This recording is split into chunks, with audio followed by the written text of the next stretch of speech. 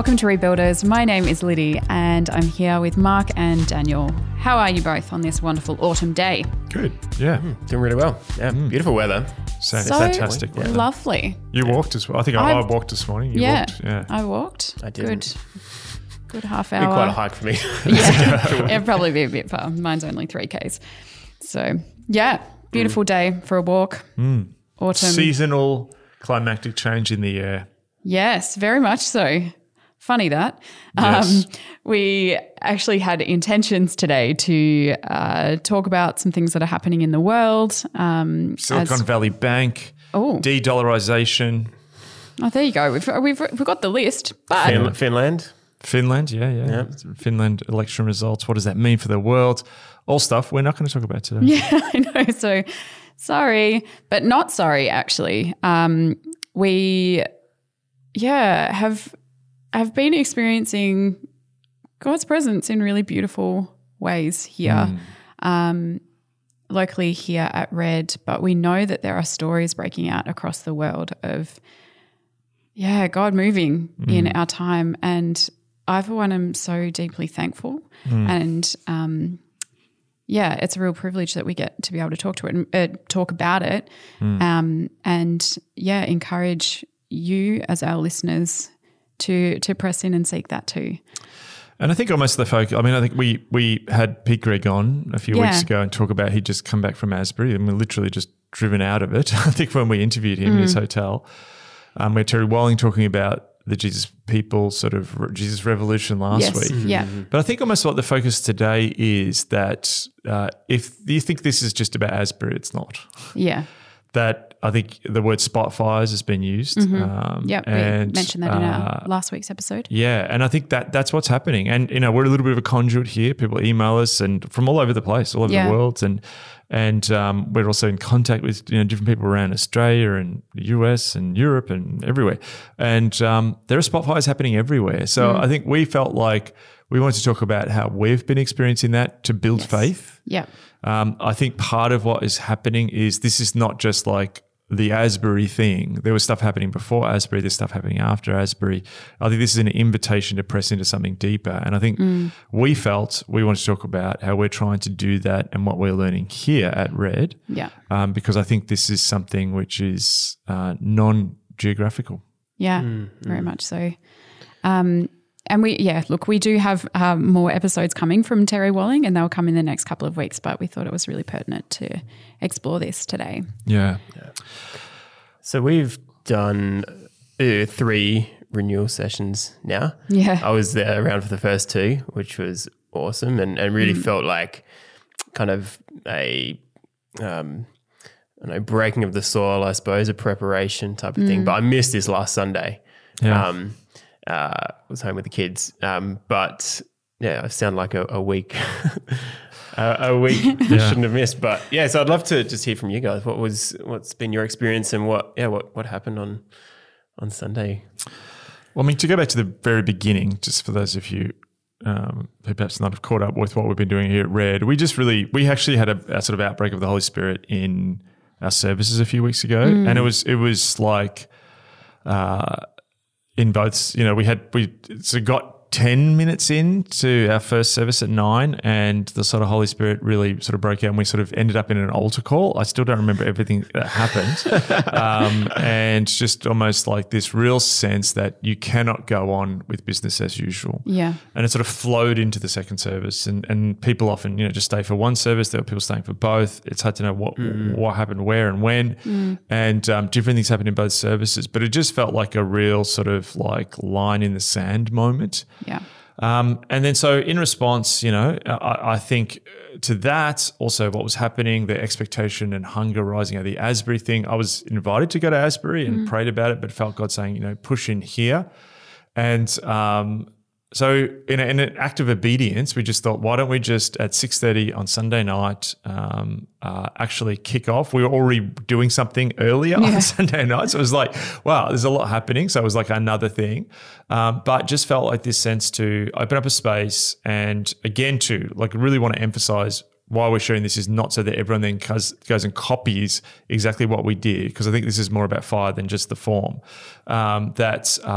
I thought I'm just going to teach on renewal, have some worship, see what happens. And so that's really what the last sort of 3 weeks have been. But 3 weeks, but then Sunday night. So where do we begin? Look, we'll begin with we advertised the time being from 6:30 to 7:30. And I think we locked the doors at about 10. Yeah, after 10, yeah. Yeah. Locked people in or? No. Yeah, they're still in there.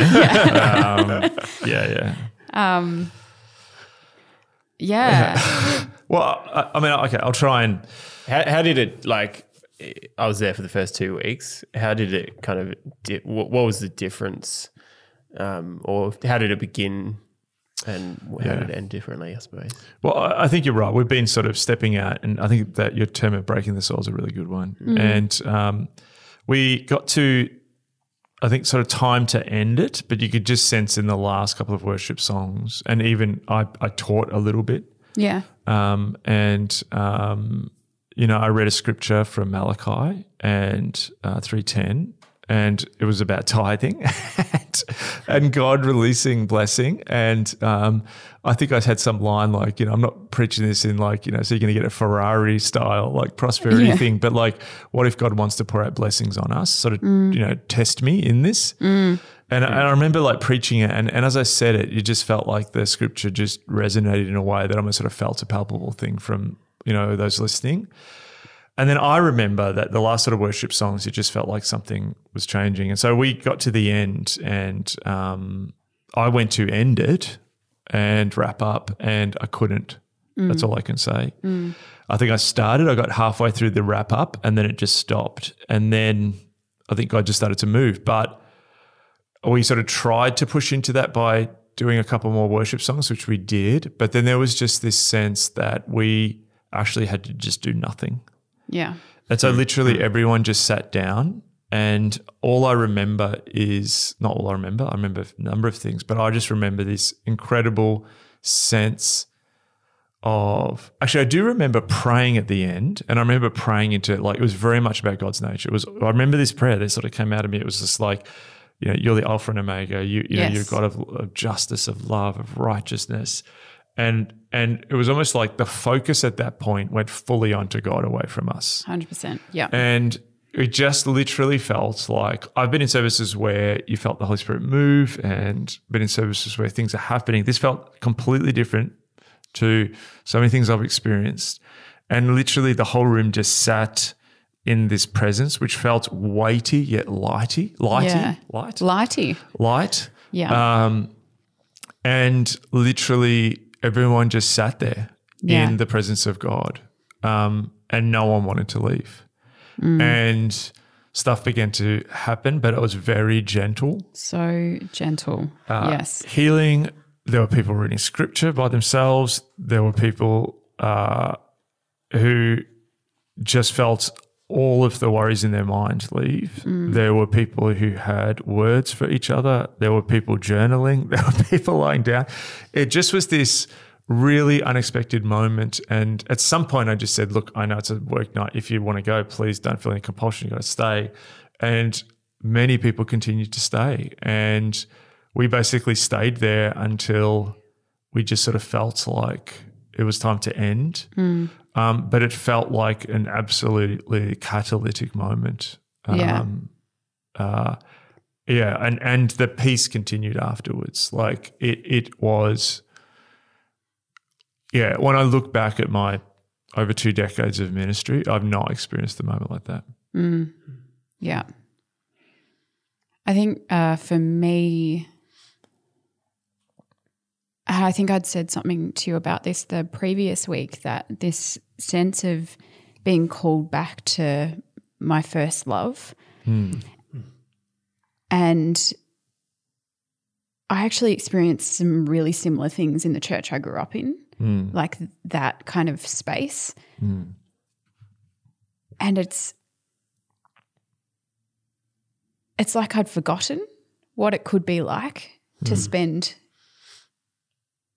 time in God's presence. And I think like as a 10-year-old or something, I don't think I even really understood what that looked like. But almost like that muscle memory, that remembering deep in your heart of what it looks like and what it feels like to just be in the presence of God and look around the room and see other people encountering him.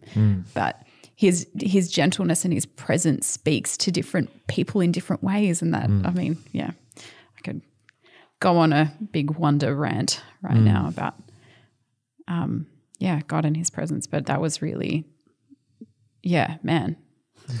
something else. And you weren't the only one who shared that, like the sense of other people talked about really early memories of being on youth events and stuff where the first were touched by his love. And Radia, who's we were just chatting as part of a team just before, was just saying too, like, experience that we all experienced it together. So there was sort of like people just sitting by themselves, but everyone was having the same experience of God's love and presence at the same time. So it wasn't just like an individual, you just had a zap and that's your individual top up. There was something very communal. It's like the feeling of the people. Yes. And I'm still processing everything. And like a number of people had words that were shared for them that was really quite dramatic, not dramatic, but like resonant. Yes. That happened with me. Yes. And and so I think the reason like we felt to share this is I think sharing this stuff builds faith. Yeah. This is not a thing I think God's done, like if you're hearing this and like, oh, that's not happened in my context yet. I think rather this is what we want to make this episode about is how do we push this together? Because I do think there is a moment. Yeah. And God wants to do something. So we have come up with, I guess, 5 principles. I feel a little bit like, I remember early on in COVID, we were doing those sort of like leading through COVID and it was like we're maybe 3 weeks ahead of everyone. And maybe that's a similar thing. Like we're not experts at this, but we're just sharing some of the things that we're doing at a really practical level. So instead of today, reflections on the global order changing, these are going to be some practical principles about how we're trying to push into this at a local level. Yeah. Which may result in the global order changing. Well, yeah. Wow, man. So, all right, let's start with gathering the hungry. Well, it's really interesting because what we felt was, and I felt this really strongly, is when you feel something like this, you can often, particularly if you're a pastor, and there's many pastors leading, is like, okay, well, let's just start the sermon series and push into this for your whole church. Now, that may be right for you. So hear me if that's what you like, again, too. But for us, what we felt was we needed to create something alongside that was a gathering point for the hungry. Yeah. And what I'm noticing is that there are people feeling this hunger. Is it everyone? No. So what I've noticed going around Oz of late and talking to leaders all around the world is that I think the majority of leaders know that things have changed.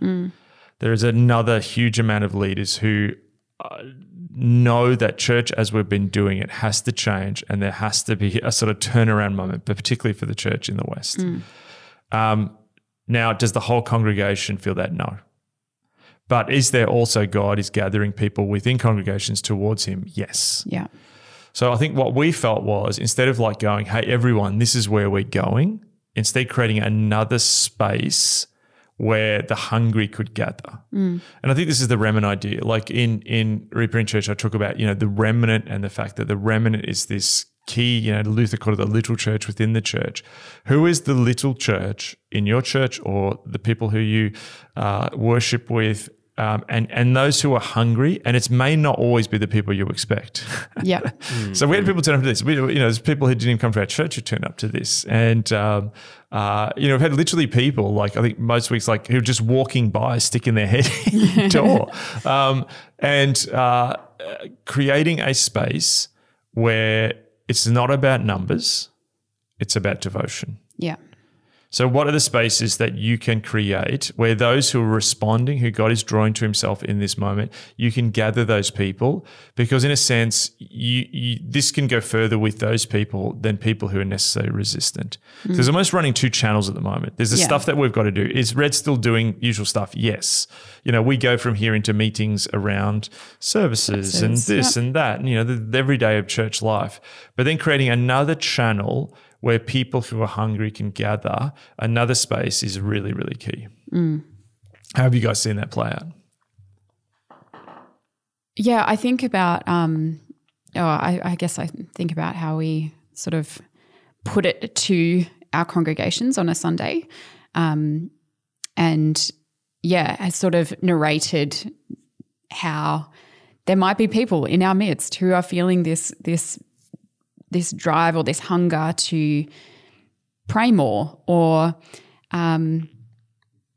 or something changing in them, and narrating that this is a space to explore that more. And then we see who turns up. Those are the hungry. And I even felt too, like, I put up something on Instagram about this, and thousands of people watched it, and I remember there was this bit in me where it was just like, oh, what if 10 people turn up? Yeah. I knew I had the staff at least to be there, so it wouldn't be just me. But I thought, what if it's just 10 people? And I thought, this is going to be embarrassing. And then I just felt really clear the Holy Spirit say, no, this is about obedience. Yeah. Like if 5 people turn up, it actually, like, you would rather have 5 people who are devoted and have heart after this than 500 who are half there. Yeah.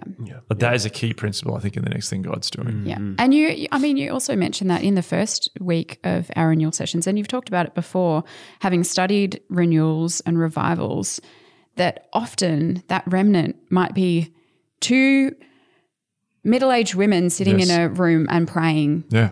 Or a few 12-year-olds after school praying. It's not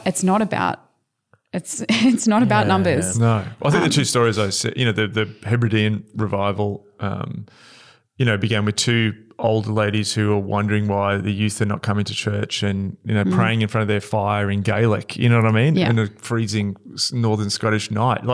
Or I think I told another story about a revival in South India where 3 boys who were 12 prayed at 6 a.m. before school, and 100 out of 150 kids in their school became to faith, and all these sort of leaders came out of that. And I think again too, we've become so attuned to numbers. Again, go back to the neoliberalism episode. Everything measurement, numbers, data is so in our age, but the kingdom of God doesn't work according to data.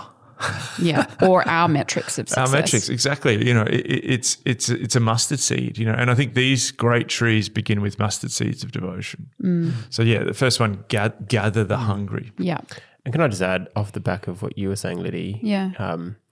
Was I think also realizing the Spirit, like having been in conversations where the Spirit is obviously at work in people's lives in a new way. Yes. And not knowing how to respond to that, or am I alone in this? Or yes. And so I think having a space where people can go, I want to actually say yes to what the Spirit is doing doing here, and do that collectively. Yes. Without necessarily having a framework for what that looks like or what they're kind of going through. So almost saying, right, where have you seen the Spirit at work? Yes. And creating a space to facilitate that. Yeah, that's good. All right. Well, the next one. You happy to move on? Yeah. Yeah. So changing the culture from consuming to contending. Changing the culture from consuming to contending. Easy one. Easy one. Changing culture is so simple. Yeah. But there is an element where this is what this is. Yeah. This is changing culture. And often you change culture not by changing the entirety of the culture. When you create a space for those who are hungry for renewal, you're actually creating an alternate culture alongside the dominant culture. And it becomes a bit of a laboratory. Like the remnant becomes a sort of futurologist of what God wants to do, living that out. It's like, don't knock down the city, build something on the outskirts of the city that people go, oh, actually, it's better there, Yeah. And so I think, again, too, like so much of the contemporary church and the world that we've lived in for the last 30 years, and again, another encouragement to go back to our neoliberalism episode, that the world has been shaped by consumerism. It's been shaped by individualism. It's been shaped by self-actualization, and that has shaped the church. And I think, in some ways, the way that the front wedge of the church is presenting a church, particularly in the West, particularly in the developed world, of here's how we can provide all your needs. Yeah. Here's what we can do for you. Here's the car parking. Here's the men's weekend away. Here's this, that. And I think that partially the thing that God is, not partially, one of the big things God is doing in the world is moving us from that starting point of consumerism to one of contending. What is contending? Yeah. Contending is struggling. Yeah. Contending is people who are willing to pursue God because they're so hungry for Him to move at this time. And so part of, I think, the big thing that God's doing is that is so many of our churches, and Red's been on this journey. So many of our churches, wittingly or unwittingly, have been set up with this unspoken, implicit reality of here is religious goods and services you can consume. Yeah. And, I think part of the thing that what God is doing at the moment is creating a different thing, a different culture of contending. Now, contending, I think, building a culture of contending begins with building a culture of contending prayer. Yes. And week 2, I talked about, I felt really stirred to preach on contending prayer. Yeah. And, often we come to God, often we're trying to we can just get our people to pray a little bit. But I think, again, that's underestimating what God wants to do. Actually creating a culture of prayer where prayer is central. Every great awakening, renewal, revival, prayer has always been central. Prayer has gone before. And often people coming in, it's not kind of prayer like, we should just pray. And it's actually prayer where there's this deep hunger to see God move because there's this gap in the world that hurts. Yeah. And whether it's a hurt that is the gap in the level of our devotions, things we see in our culture going wrong, the worries about the fate of your nation, your city. When that gaping hole is then filled with prayer, that's actually contending. Yeah. And I think the comfortable world, again, of the last 30 years was a world of consumerism. But the world at the moment, it's shaking. If you're a regular listener to this podcast, you don't need convincing on that. And it's not like everything's going to get resolved in 3 weeks' time. And so I think that crystallization of discontent in the world, if you keep offering consumerism in a culture of crystallizing discontent, you're going to fall over in the future at some point. There's going to be a backlash. So I think at this moment, one of the most important things we can do is go on a culture shift, a culture change to move from consuming to contending, and prayer is central to that. Absolutely. Mm-hmm. Any thoughts on that, team? Yeah, I think we might have talked about this before, and you talked about it in that second week of helping people move from discontent to holy discontent. Yes. Within that as well. So I think a lot of people in that consumer category do feel discontented about different things. Yes. Be that the state of their own heart or state of the church or the world, whatever, but helping that become a holy discontent and not just not just an outward, if everyone else changes, then we go, okay, it's actually, hang on, what's alignment with God's heart, yes, that holiness piece, but also what needs to be done in my heart, yes, for that. So yeah, and we've talked about the great resentment before. Yes, I think the great resentment is happening, and there's backlash happening in churches, and it is everywhere, because it was a consumer world. It's now becoming an increasingly resentful world because people are no longer believing the promises of the world and consumer culture.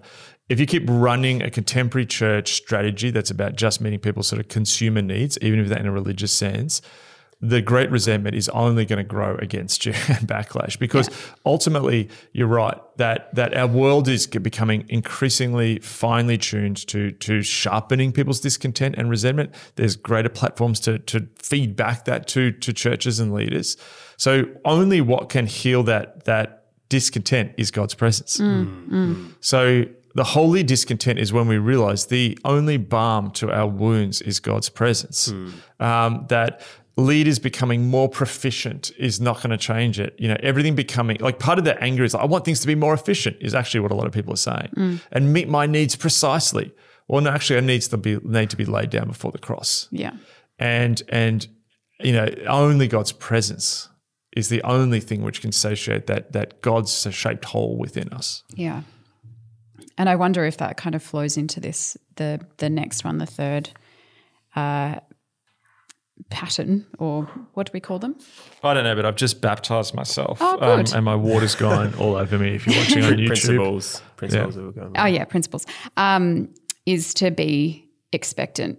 Yes. And this isn't just expectant that I'm going to have all of my needs met. This is expectant that God is who he says he is, and he wants to and will move. Yes. We just need to provide the space. Well, we don't even just need to provide the space. I don't know. We don't even need to do anything. Yes. Really. A fundamental question which must be faced by leaders at this time: are you simply going to manage decline, and that is your kingdom contribution? And to be honest, I talk to leaders sometimes, and I think what you're honestly saying is we're going to manage decline. And the church is just going to get smaller, and then we're working on how we give away all the buildings, and we're just in management of decline. You're 100% right. Renewal ultimately is about new creation. Like what we're banking on here is a theology that is rich through Scripture. We're about to celebrate in Holy Week that sin and death does not have the final say. Decline does not have the final say. Destruction does not have the final say. That on the third day, Jesus comes from the grave, and that renewal, resurrection, new creation power is gone through the world. And if we're aligned with that, the futures that we predict through our human metrics does not need to be. We do not need to manage decline. No. It is just enter into a managed decline. And, I think that having that expectation that God is true to his word, and going back to, Malachi, test me in this, like give everything and, test me in this. I want to pour out blessings. Is that true? Yes. And, there's a sense that this is like that language of being a forerunner, and I think another way to put this one is being a forerunner. And partially, I think there is a divine comedy in the fact that here in Melbourne, a large part of this podcast has been pressing into renewal because Melbourne is a darn cynical city. Yes, it is. And it is an intellectual city. It's super cynical. And Melbourne, even in the church scene, is corrupted by but. Yeah, that's good, renewal, but here's 20 reasons. And just for people out there, like if people listen to Rebuilders and love it, but often, I face people in our context, saying, come on, Mark. So to be in that environment where you're in a sea and a soup of cynicism actually requires you to be a forerunner. A forerunner is to run ahead of the pack and live in a very, very different way. And I think it is an incredible counterculture. If you want to be a rebel today, be expectant. And I'm not talking silly positive thinking stuff, but particularly in a time where secular decline, seems to be what the world has forecasted for us, to actually be someone of expectation that God is true to his nature, that's actually being a forerunner. Now hear this, a forerunner is not going to always be comfortable. Can I just say, not everyone's going to get on program with this. Like hear this right, count the cost. Yeah. Like part of the sacrifice that has to be made here is, I will tell you now, getting up and saying as a church, as whatever responsibilities that God has before you, as an organization, as a church, even just maybe in a family, maybe in a friendship group, pushing into renewal, you are not going to get universal slaps on the back. And every renewal and revival. Did you know that Jonathan Edwards, who launched one of the most classic sort of early great awakenings that people still talk about, that influence that resonated around the world in the 1700s, he was basically a coup d'etat almost happened in his church, and members of his church which were not happy with him got rid of him. So that's the warning story. I think this is not I think we've gotten to this model of church leadership where we do focus groups and get a sort of a vanilla sort of plan that's beige that everyone's going to like and everyone's fairly happy with, and we move forward and we're all united behind the vision. When the presence comes, there is not a neutral space. And so I think part of this as well is being a forerunner is realizing that you're also going to have opposition. And we've experienced that. Yeah. Yeah. I was just reminded of something I had written down prior to Sunday night happening. And it was to jump in with abandon.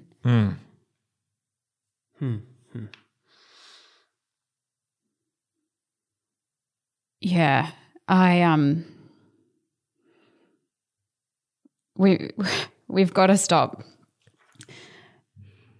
measuring things according to the metrics of this world and look at what God has done time and time again. We've got his word, which tells us of how he has renewed his people time and time again. We've got stories of renewals occurring throughout history. Are we going to expect that he can do this again, and do we want him to do it? And if we do, we need to be abandoned to that. Nothing else. Amen. I mean, on Sunday I preached about David and the presence and entering. Yeah.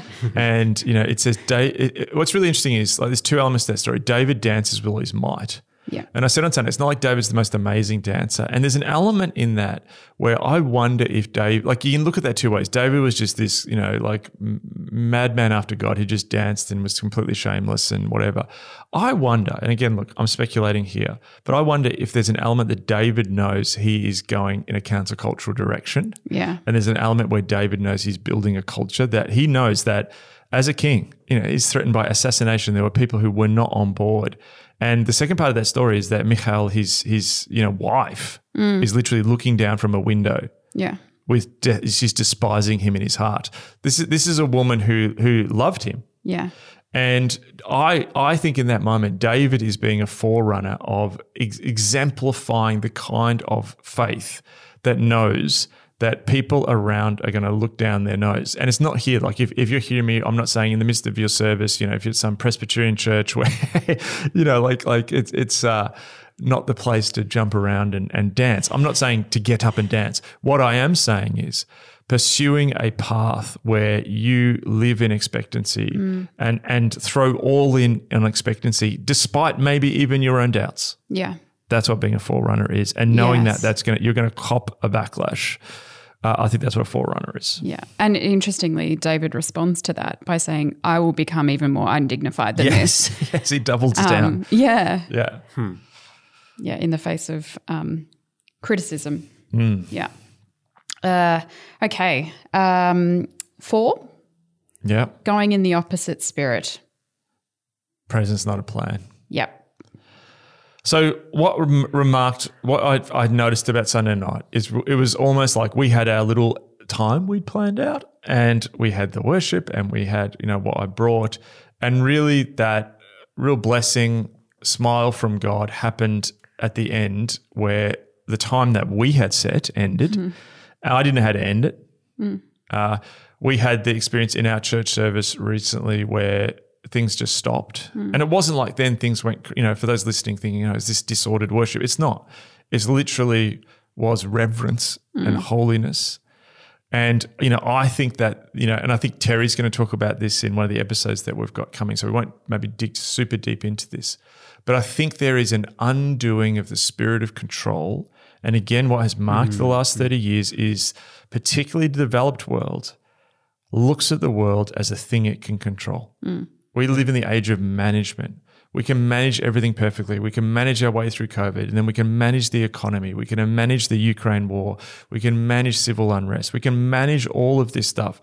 And look, I like living in a place which is well managed, but there's an element too that when we just focus on human power and human control, that we limit the unexpected things that God can do. And so I think part of this is we have not worked it. We said we're going to do 3 weeks of renewal sessions. We've got a couple of weeks of holidays here in Australia. We haven't even talked about what happens next. I don't know what happens next. I got no 20-week plan here. And actually, this is when I roll this out. We started this thing not knowing what was going to happen. On Sunday night, God broke out and we were there for hours after we thought it was going to end. There is an element here that I think what is got to be the central thing is presence. Yeah. Planning, yeah, that can come, but it's secondary. We've had it the wrong way around. Our planning and seeing sometimes if the presence of God can fit into that. That's so good. I also think we were talking about it earlier of John Tyson's message a number of weeks ago that we listened to as a team, and he just mentioned in there about the Australian church. Yes. And what did he say? He left Australia to America. I think there was a line in there where he just said the lukewarm Australian church. Yeah. And I mean, maybe this is going to flow into the next one. Okay. Actually, I'll come back on the next one because I think there's a little message. Yeah. Great. Well, we can move on to the next one. Let's move on to the next one. Yeah, okay. So the final one, number 5, being willing to persevere. When we kicked this off, my real sense was that there would be people who come to the first renewal sessions and expect fireworks and the glory to fall and, to be Asbury or something, who knows, week 1. I had this real sense that it wouldn't. I had this real sense that this was actually beginning a journey. It wasn't an event. It was a journey. And I had this real sense that God exactly was, I think you mentioned it before, Daniel, like calling us to break up the soil, like repentance, confession, forgiveness, change of mindset, putting on the mind of Christ. That there's an element where God is actually preparing a people. And I think that John Tyson's series, I can't remember the exact title, but it's around preparing a place for God's presence to come, I think is the sort of God goes where he's wanted. God goes where he's wanted. Or comes where he's wanted. Comes where he's wanted, and that's such a great framing of, I think, what's going on here. So there was this sense that actually what we need to step into was perseverance. Again, I mentioned criticism. Criticism comes. We've been criticized. And difficulty comes. There might be weeks where you're pressing in and nothing seems to be happening. There might be, week 1, everyone turns up to whatever you feel God's leading to. And then week 22, it's not. It's just like the diehards. This is the journey that God is asking us to go on. And returning to that point, particularly, and I think this is a particular word for the Australian church, but it might resonate elsewhere. John Tyson said something in that where I just had this line where he said, the lukewarm Australian church. Yeah.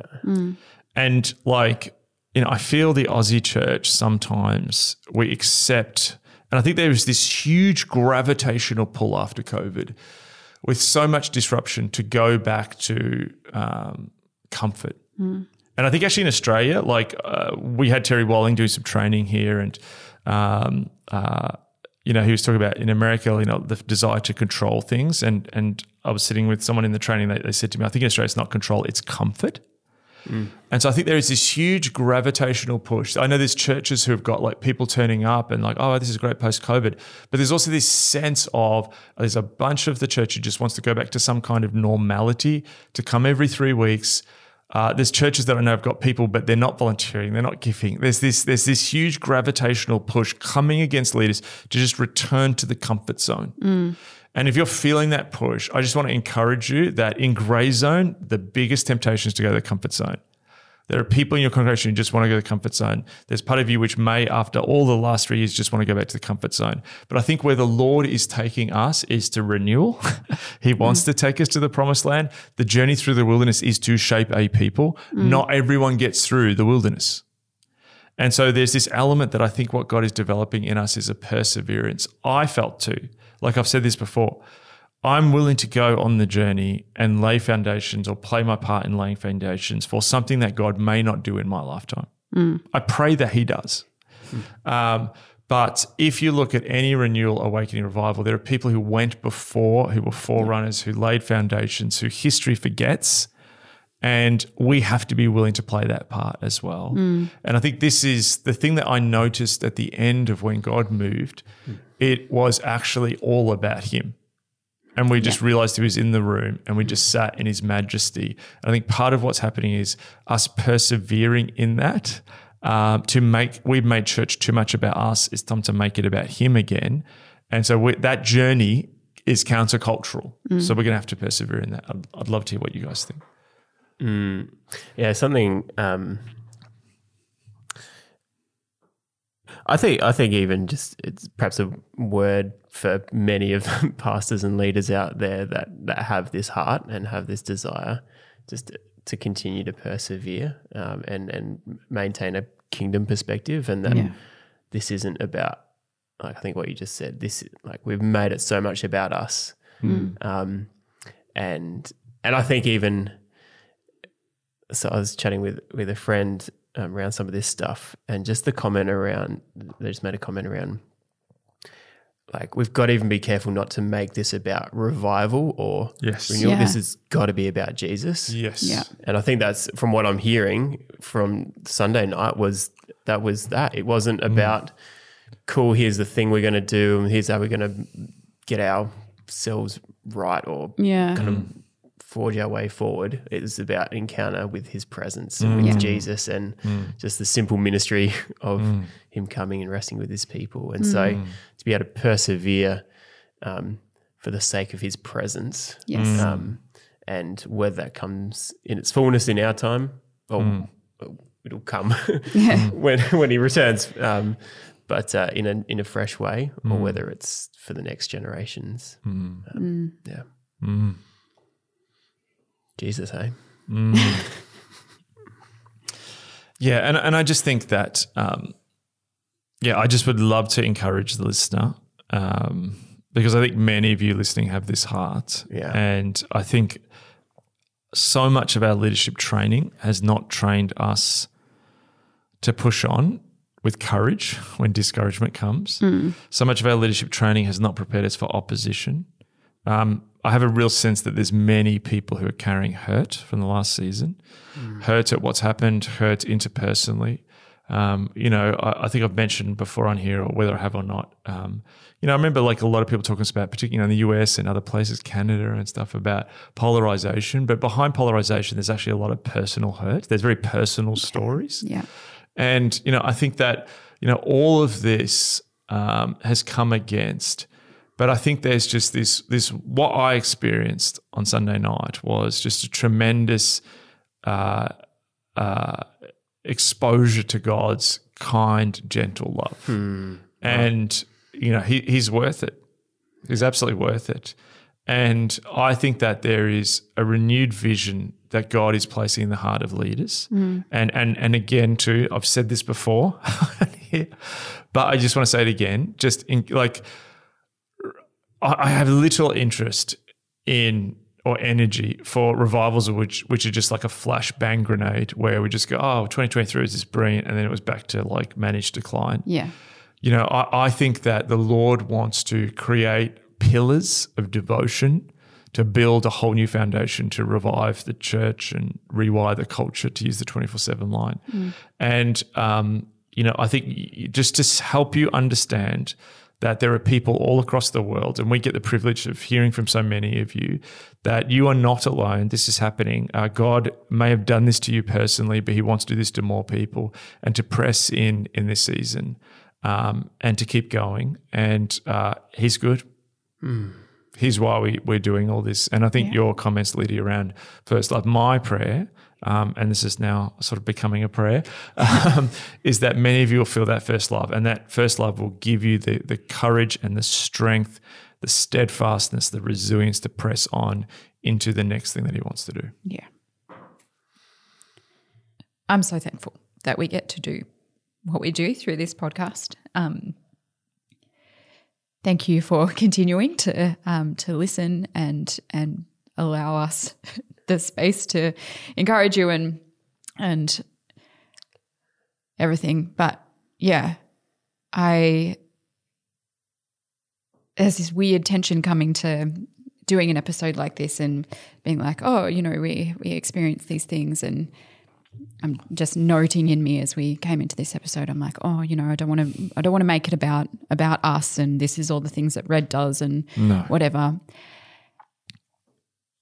But, coming back to that, going in the opposite spirit, I think it's so important that we share the stories of what God is doing in us. And there are stories across the world, all of you listening, who are experiencing God's renewing work not only in your own life but in your communities.